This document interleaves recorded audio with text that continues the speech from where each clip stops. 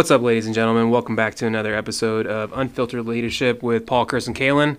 And again, unfortunately, we're minus Paul. He's off conquering the world, doing great things. So Kalen and I have a topic today, and the topic of the day for our weekly motivator is mastering your impulses. And I think each day we are subjected to several opportunities to let our impulses and our natural mindsets to go towards something that is irrational, provoked possibly, or just something that happens to you, and you want to rely on your impulses to react to that. Your actions and decisions and behaviors are a direct reflection of whatever that is that's going on at that moment, and you allow your impulses to take control of who you are and what you're about. And my biggest fault as a young leader, NCO person in general, was my anger. I let my anger get the best of me, and I would allow things to easily frustrate me. I do not like it when things are supposed to work a certain way and they don't, and I think a lot of people can share that same sentiment.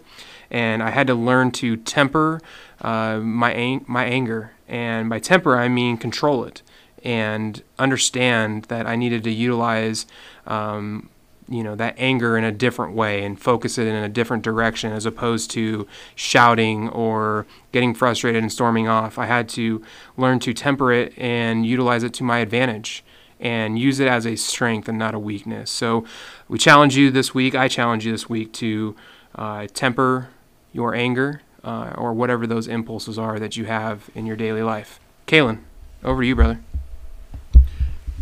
Thanks, Chris.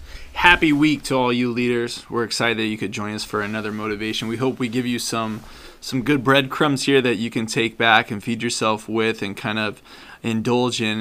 And when we're talking about these mastering your impulses, Chris kind of hits on those personal notions that he kind of dealt with, and he faced his trial and error within himself. But a lot of it revolves to our day-to-day managing the unexpected, and it can be so much to get into your grind every single day and to really jump in and manage your team, manage the tasks that need to happen, but then not be prepared for the lefts and right balls that come that we didn't expect to see.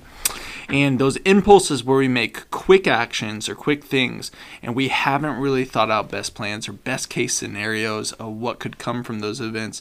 If we don't do that, and if we're not patient in our thoughts and patient in the plans that we have, we rob ourselves of being able to collaborate with other people, but we also take away the opportunity to have others share their inputs and for others to be able to give their worries, their concerns, the best outcomes, all those things. And the biggest things that we damage ourselves with internally if we don't manage our impulses or master our impulses every single day is we overwhelm ourselves with too much on our plate. And we can really make quick judgments or decisions where we've now given ourselves too much and we're buried in a hole of way too many things to do because we took a quick, decisive action that wasn't really thought out. And that's where we kind of hurt ourselves and damage ourselves. And that leads to a lot of emotional longanimity where we can really, over time, we really have to bear a lot of pains and wounds emotionally that could have been unneeded. So I challenge you, really think about yourselves this week and think about those impulses. And before you make that quick action, think about it. Pause, breathe, collaborate with each other, and trust in other people's input. Back to you, Chris. All right, brother. Well said. You heard it here first, folks. Unfiltered Leadership with Paul, Chris, and Kalen. We challenge you this week to master those impulses and take control of what you can control in your daily life. We'll see you next time. Thanks for listening.